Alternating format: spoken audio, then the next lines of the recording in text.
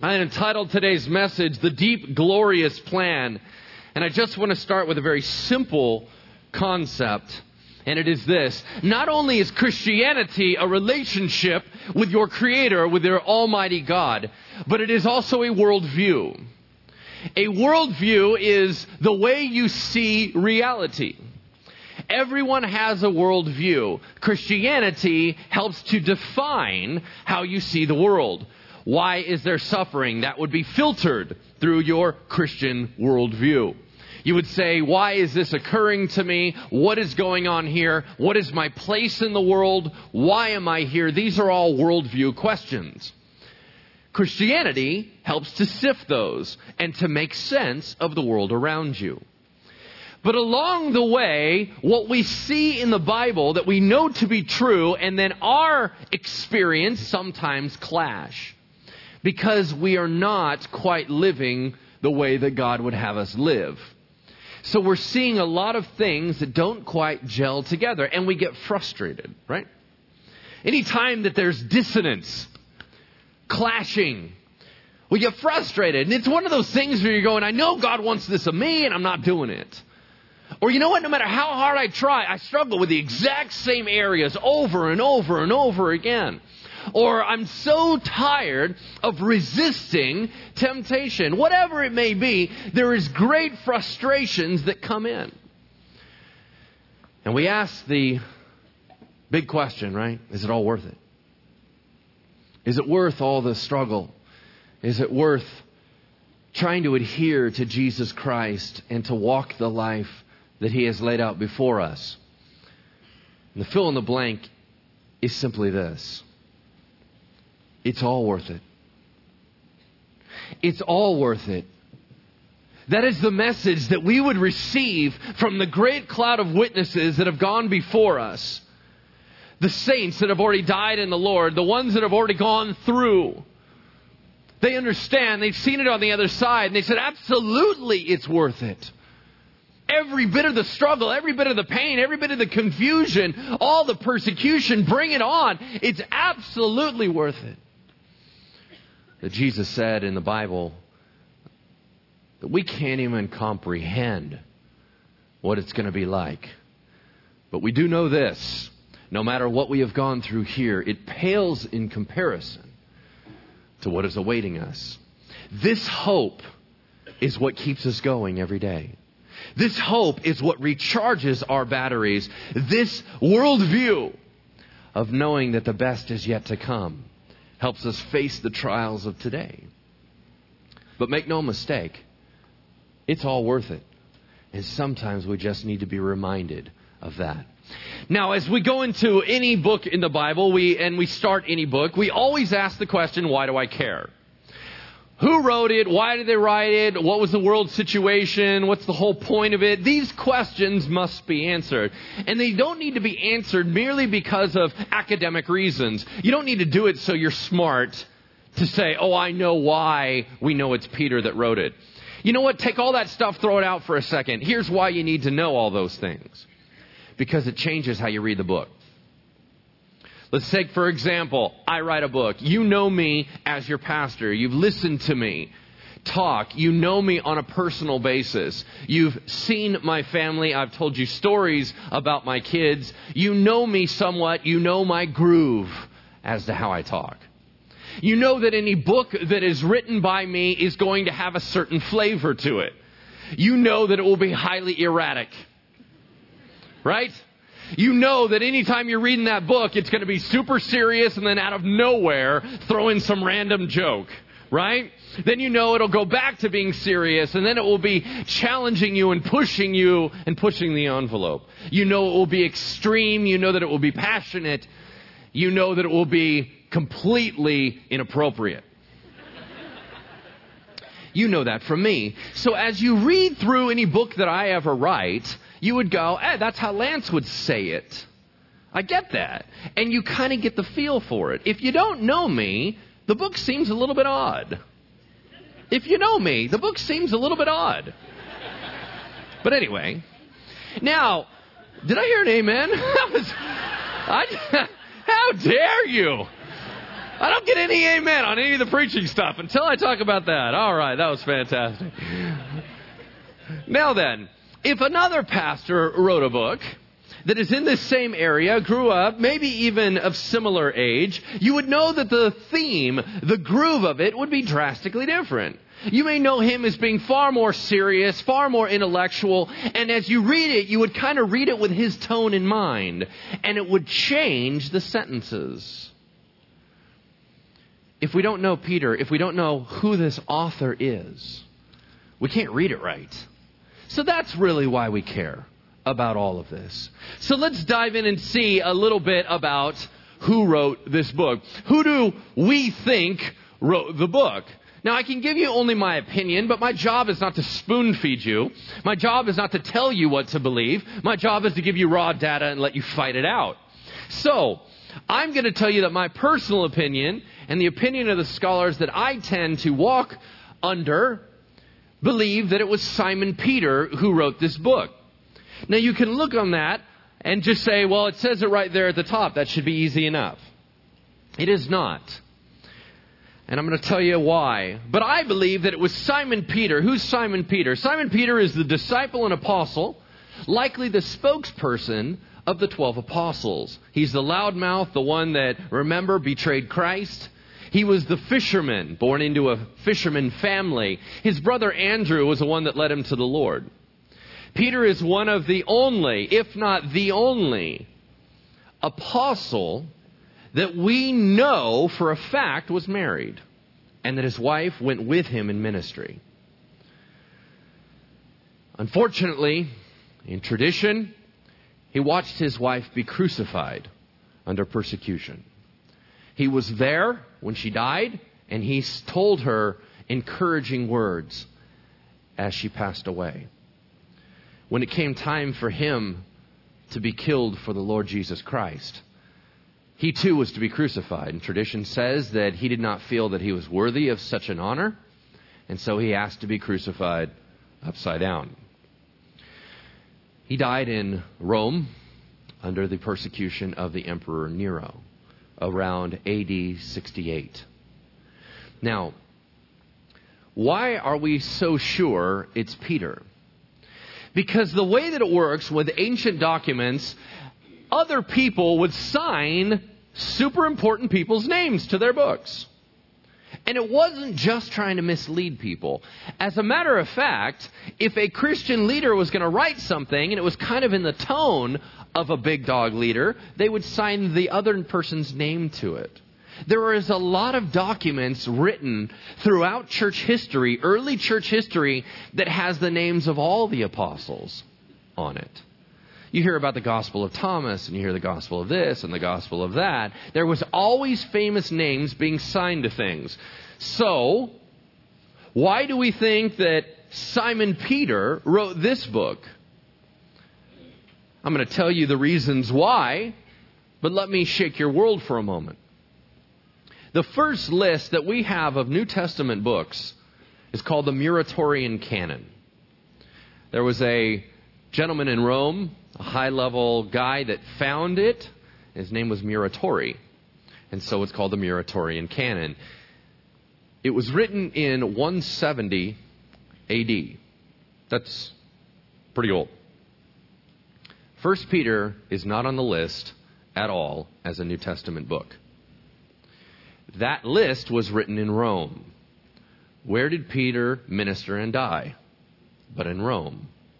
How in the world do you not include a book by the spokesman of the 12 apostles? Make it weirder. In the 300s, he's still not on the list. 1 Peter does not show up in the list of New Testament books until 400 AD. Now, that automatically makes everything suspicious. Why in the world do we think that it's Peter that wrote this book if it's so silent in terms of lists? Well, let me go through some of this for you. If you take notes, you might want to jot some of these things down. Number one, it has his name on it and the apostolic designation. I told you that that's not for sure, but it's a great place to start. So first of all, he said, I'm Peter, I'm writing a book. There you go. Number two, there are incredible parallels in language between this book and the sermons of Peter in the book of Acts. Now, Peter didn't write Acts. Who wrote Acts? Luke. Luke wrote that book, and as he's tracking down and writing what Peter said, it's the same language, the same groove as this book. So you can immediately go, hold on a second. This is clearly the same guy talking. At least it appears so. Number three, this is the only book in the Bible that commands religious leaders in the church to be shepherds. That only happens one other time in all the New Testament. Where? When Jesus takes Peter aside and commands him to be a shepherd of his people. So you have a direct tie-in. That's a Peter thing. Number four, he claims to be an eyewitness of Christ's ministry. That narrows the pool. Yeah? All right. Number five, it was confirmed by all the church fathers immediately. And you said, I thought he wasn't on the list. He wasn't on the list of accepted books in the canon yet.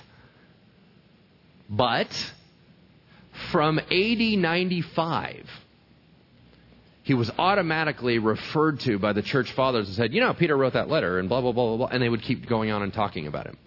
All the church fathers, it was unanimously accepted that 1 Peter is written by Simon Peter. It was not until recently that challenges were made ever to this book. Now, why would they have challenges? What is this recent challenge that everyone has brought up? Well, it's because of recent scholarship. So here's a couple of the reasons why people were challenged to say, I don't know if this is Peter or not. The most common one and the most overt is that it's beautiful, superb, excellent Greek. It is orchestrated in a fantastic way, in a very professional way. Remember how I told you that when John wrote Revelation and you have a real disciple writing a book? Remember how I told you that he wrote? It was all messed up. He wrote in big crayon, right? He just had no idea what he was doing. He's not a linguistic scholar. He doesn't know how to write all that stuff, so he's just writing as a common guy. If you remember, in Scripture it said that when the leaders looked at the apostles, they saw that they were ordinary, unschooled men. Do you remember that? How in the world does a Galilean fisherman suddenly be able to write this exquisite piece of literature? Everyone said there's no way. He didn't write it. Now, what's the answer? Well, it's possible he didn't write it. However, I do believe that he did. And I think that there's two reasons why. Number one, just because they said that he was unschooled, you have to consider the context. Greeks said he was unschooled because he was trained in rabbinic tradition, not in their universities. So it doesn't mean he was illiterate. As a good Jewish boy, he was trained up in all sorts of education, but not in the ways that they were, so they didn't appreciate it. Also, by the time this letter is written, he's been in the ministry all over the world for 30 years. Don't you think you're probably a lot better at the Greek language when you've been communicating biblical thought in Greek for 30 years? Yeah, you're probably pretty sharp at that stuff. But I think the main reason and the main answer comes towards the end of the book when Peter signs off and he says, by the way, I wrote this book through Silas. Silvanus is what he calls him. That's the longer version of the name Silas. Who was Silas? He was more than a stenographer. He was a secretary. And Silas is the same guy that hung out with Paul. You remember Paul and Silas? They were in jail. They were singing worship songs overnight. Same guy. This brilliant man was the one that would write for Peter. So as Peter said, Silas, here's the deal. Here's what I'm going to say. We need to say that God has this amazing plan, that he selected us, that he elected us, that he chose us before the beginning of time. And he begins to preach this amazing message. But Silas knew how to orchestrate it to create the beauty that Peter was conveying. That, I believe, is the reason why there's a mismatch there. Yeah, we could go through and argue all the different challenges. The persecution challenge. Oh, what Peter's talking about persecution, widespread persecution through the empire didn't happen until 100 AD, 40 years after he died. Couldn't be him. He was under Nero. Nero was one of the nastiest emperors to have ever lived. Nero's the guy who, what? Sewed them up in animal skins so they would be eaten alive by wild dogs, Christians. He would cover them with tar and pitch and light them afire just so they would burn alive at night. This is Nero. You think Peter can talk about persecution? Yeah. Guess who he died under? Nero. In AD 64, Rome burned under Nero's rule. The whole city was torched and everyone was mad. Who did Nero blame it on? The Christians. That is a historical fact. Non-Christians wrote about that and said, man, those Christians didn't do that, but wow, he sure blamed it on them. Now, they didn't care, particularly, because they didn't care about Christians. But it's a historical fact that that's when persecution began to launch out. So, no matter what argument we can fire, and we could go through these all day long, the internal evidence is overwhelming that it was Peter, one of the inner three, one of the closest friends of Jesus in his physical ministry. All right? So, Peter wrote it. What else do we need to know? When was it written? Well, right before he died. He died in around AD 68. So, it was written about AD 67. Where was it written from? He says in this book, I'm writing from Babylon. Was he really in Babylon? No, he was not. But during persecution, you would use code words. And the code words in the Christian religion was that Babylon was the name for Rome. So he wrote it from Rome, where he was going to die. Who was it written to? Believers, both Jew and non-Jew. You're going to see references to both of them. He's going to talk and do little alliterations and suggestions towards the Jewish people, and then he'll talk a lot about people that were non-Jewish. So it's a mixture. It's the mixed up church of that time, the early church. They've been scattered all throughout the world because of persecution and because of God's command. Why was it written? Because you have a pastor who's really concerned about his kids. That's it. So he wrote out and he said, you know what? Persecution's going to get worse. I need you to understand who you are in Jesus. Because when they start messing with your head and you got all this heat coming at you, I need you to know what you believe. I need you to know inside and out. Who is God? Who am I? What's happening here? And so he makes this beautiful letter to his people to encourage them. And I would hope that this morning you are encouraged as well. Turn with me to 1 Peter chapter 1. 1 Peter chapter 1, verse 1. We're just going to do 12 verses today. But I'm just going to read the first two and then we'll pray for the word. All right? 1 Peter chapter 1, verse 3. It's page 857 in the Bible's handed to you if you need to find it that way. It begins like this. Peter, an apostle of Jesus Christ, to God's elect, strangers in the world, scattered throughout Pontus, Galatia, Cappadocia, Asia, and Bithynia, who have been chosen according to the foreknowledge of God the Father, through the sanctifying work of the Spirit, for obedience to Jesus Christ, and sprinkling by his blood. Grace and yours be in abundance. I pray that that would be the case with us. Let's pray. Heavenly Father, would you pour out and allow us to understand your abundant grace upon us, that, Father, we would leave here with a peace in our spirit as we adhere to you in faith. Make us different. In Jesus' name, amen. All right, let's see what we have. Peter, an apostle of Jesus Christ, to God's elect. Now, Peter, he was born Simeon, named Simon, and then what? Jesus changed his name and named him in Aramaic what? Cephas, which in Greek is Petros, or Peter. It means rock. So Jesus changed his name. This is a very different man than the man who was a fisherman before Jesus showed up. Peter, an apostle of Jesus Christ, to God's elect. That word elect is very special. It means that Christians that he's writing to were selected out, chosen by God specifically. This idea that I now have a whole set of options and I select this. That is the word for elect.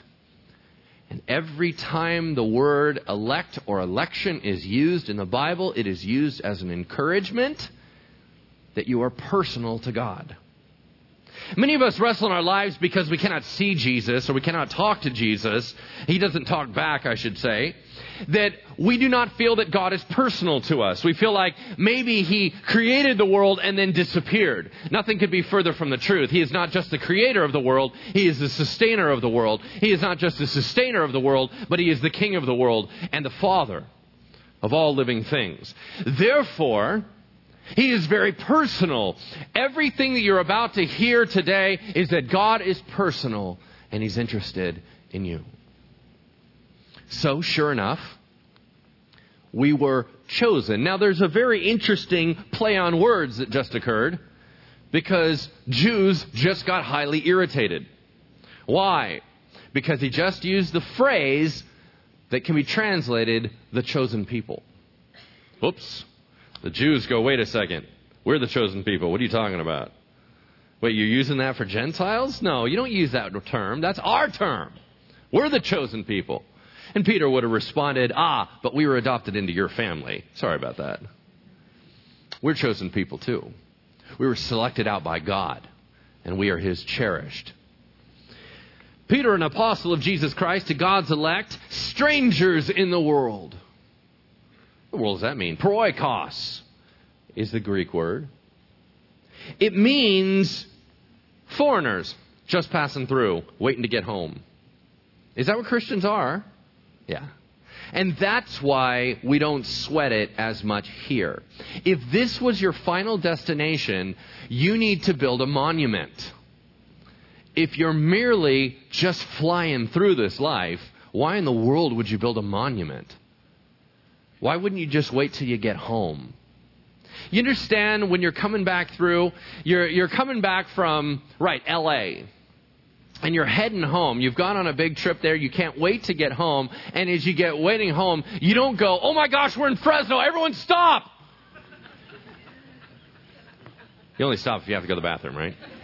All right, fantastic. You just go home. You're just passing through. And yet so many of us have created a kingdom here. And we don't want to go anywhere. But we weren't built for here. We're built for somewhere else. To the strangers in the world, those that are scattered. Now, in this context, it literally just means scattered, as a farmer would scatter seed. As a flower or the leaves would be scattered by the wind. But if you put a the in the Greek language before it, the definite article, and it says the scattered, we irritate the Jews again. Why? The diaspora. The diaspora is the name of Jews when they're in exile. If they're ever kicked out of their country, that's their term. You don't use their term. They're going, whoa, hold on a second. Now you're using our term again. Stop messing with us. That's on purpose.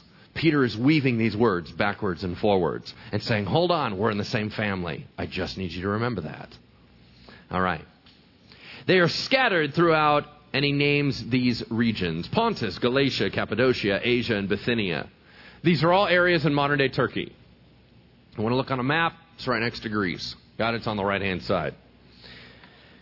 Who have been chosen, that word means specifically chosen, according to the foreknowledge of God the Father.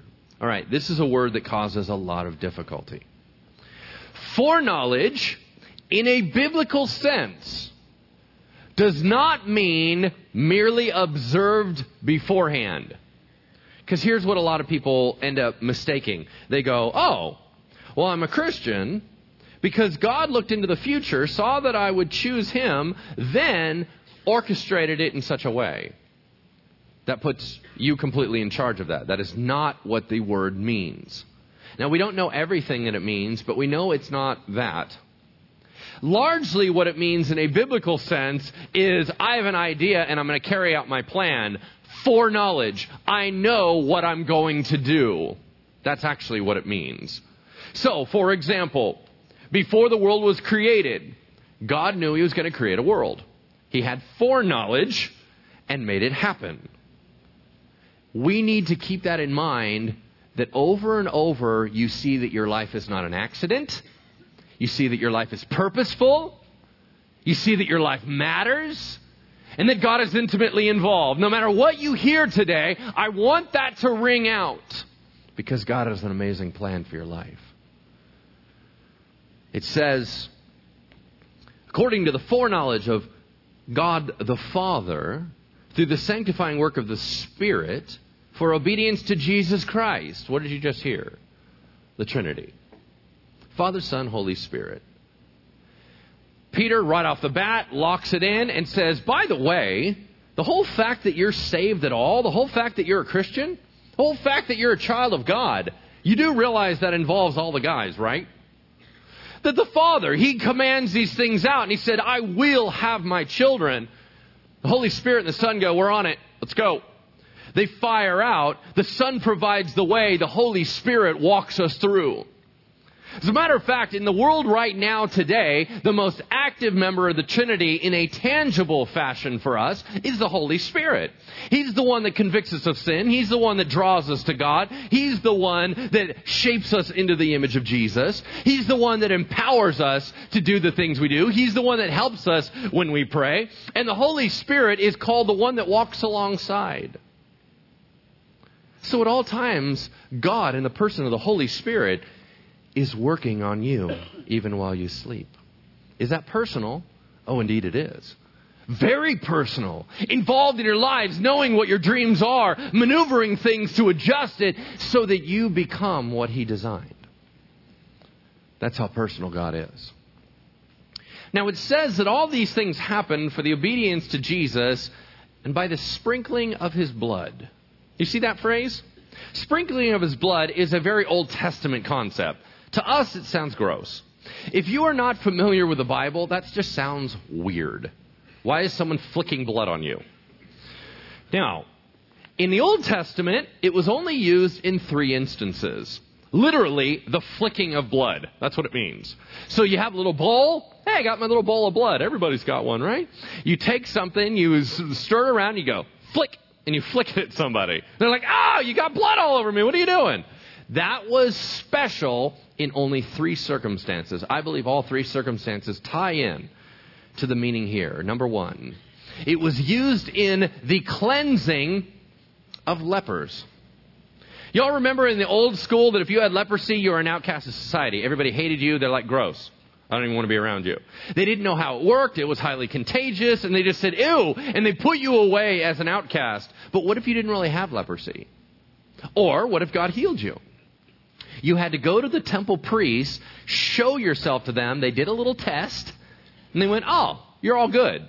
They would flick you with blood as part of the ritual of going, you're all good. Get back in society.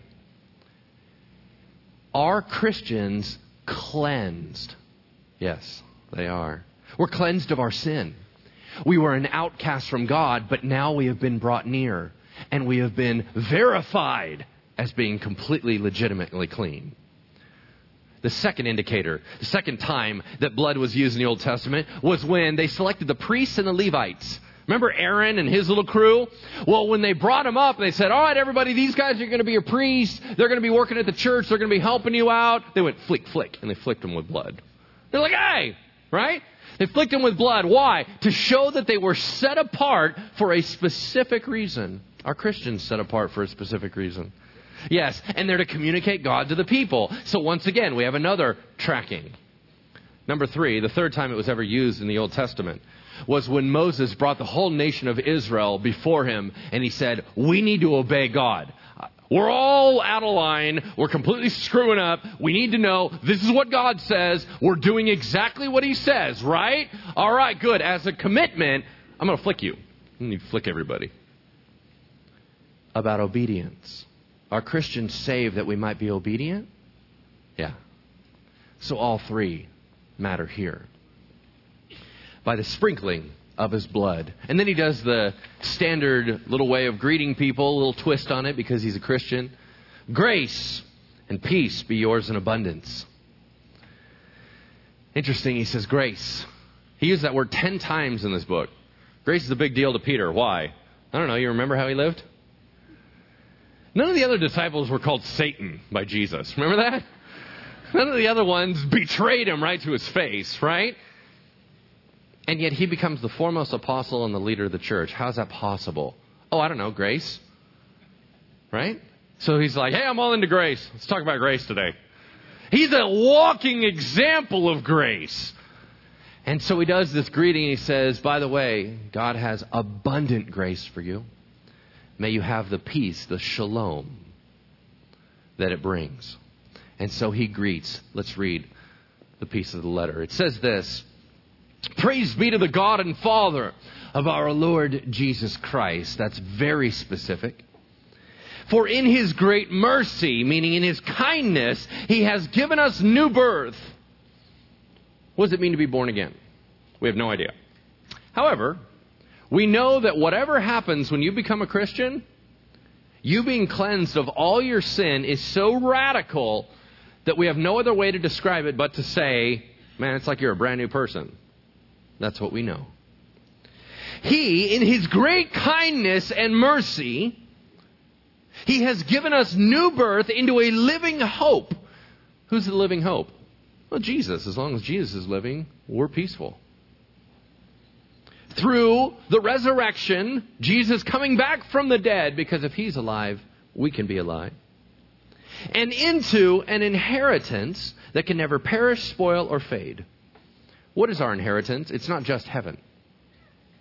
It's not just new life. What is it? It's him. Our inheritance is God. That we would be with him personally forever. And he is not going to perish. He's not going to spoil. He's not going to fade. You don't have to worry about inflation. It's all good. All of this is kept in heaven for you, who through faith, that's the man part of it, you cling to Jesus. I'm a sinner. I need you to save me. You're my only deliverer. I'm sorry for what I've done. I have to have you. That's your part. Through faith, you hang on to Jesus, are shielded by God's power. That's a weak translation. Why? Because it's an active, passive word in Greek. What does that mean? It means, first of all, it's active continually. You are continually being shielded. It's a military word. It means you're guarded by soldiers. You are being shielded at all times, but the word is also passive. Why is that important? Because it means you're not doing the guarding. You don't have to be alert like that. Who's doing the guarding? God. And he's always alert. You are being shielded at all times. Does that sound personal? I better believe it sounds personal. God's all over you and making sure that you're safe. We are shielded by God's power until the coming of the salvation that is ready to be revealed in the last time. Do y'all realize that if you're a Christian, you've been saved, are being saved, and will be saved? What does that mean? It means you were saved when you trusted in Jesus and you were cleansed of your sin. You are being saved right now from the dangers that lurk about. And you will be ultimately saved from this world and from the wrath of God when Jesus returns. Therefore, salvation is past, present, future. Yeah?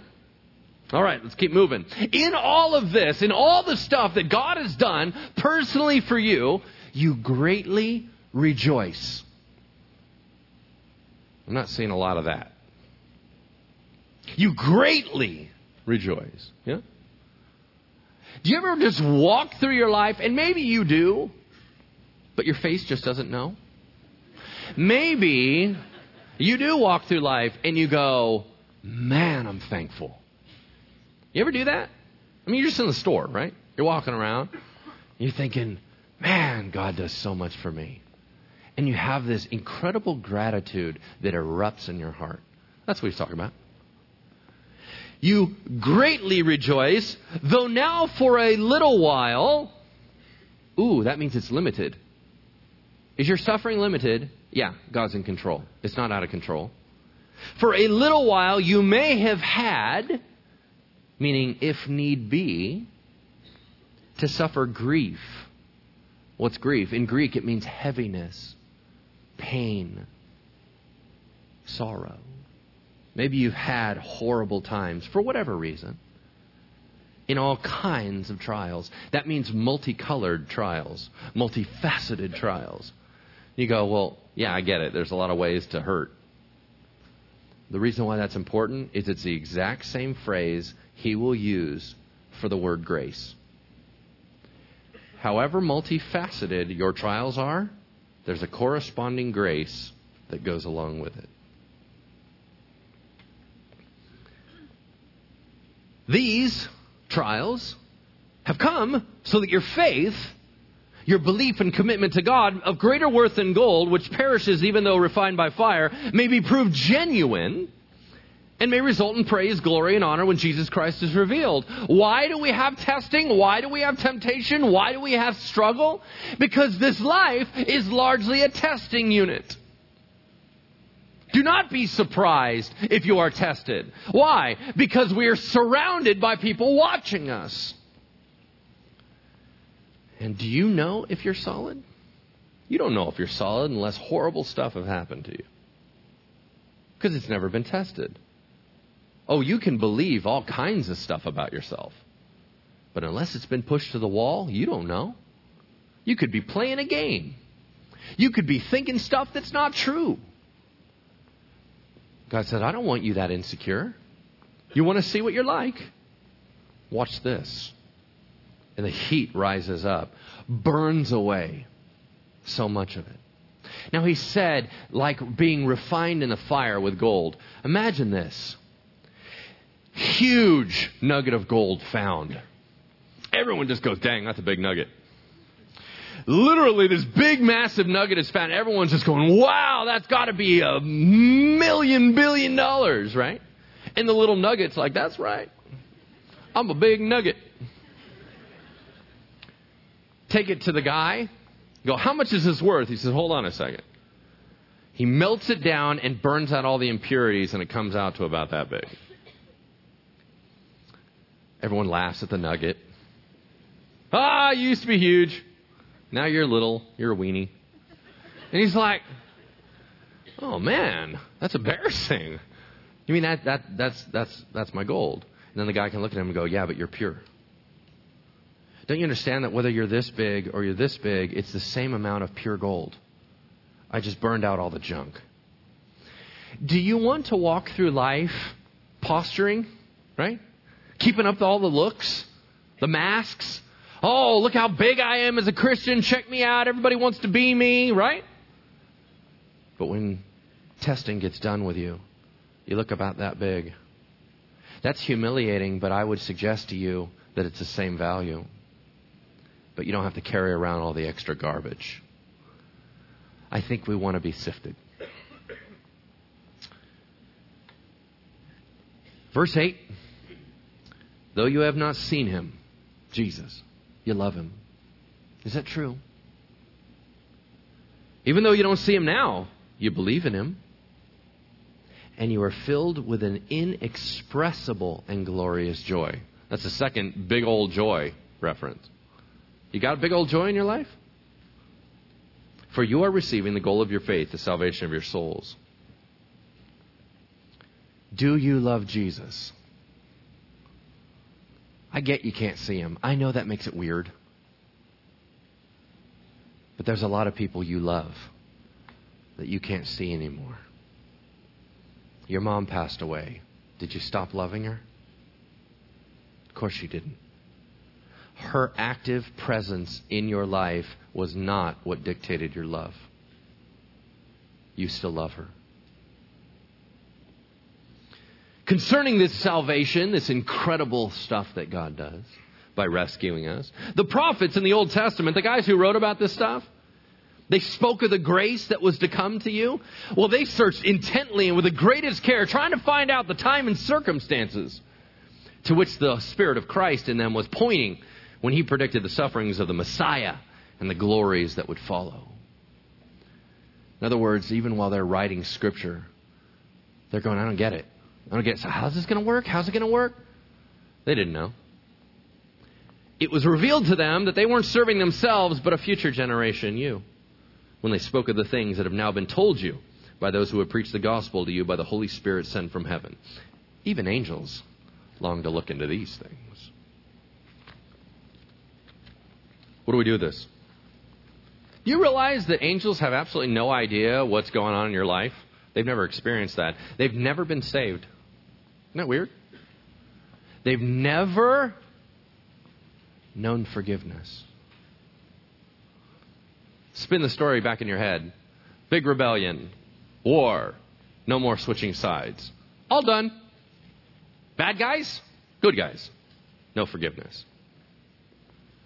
So here we have all these angels who are cooler than us, could do more things than us, are stronger than us, can see the living God in all his glory. And they look at us and go, wow, I don't know what that's like. He did what? He said, I'll pay for it. Whoa. You must be pretty special. You see, we made our choice. That's all we got. You, however, have been rescued. Why would you do that? He loves you that much, huh? Fascinating. What are you going to do with that love? And they watch. They're watching you. They're watching me. To see what we would do with the grace given us. And when we who have not seen God give our lives to him, they erupt in praise and go, wow, God is amazing. No matter how hard it is, it's all worth it. And God isn't done with you. He's still loving you, working with you, and building into you. Today is a good day if you're with Jesus. Amen? Let's close in prayer. Heavenly Father, thank you for today. Thank you for letting us sit at your feet and learning. Thank you, Jesus, for giving of yourself that we might be rescued. Thank you, Holy Spirit, for walking alongside us and empowering us to withstand the tests, the trials, the temptations. Heavenly Father, thank you for initiating with your incredible, overwhelming love.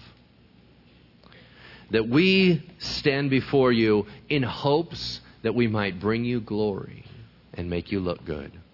In Jesus' name, amen.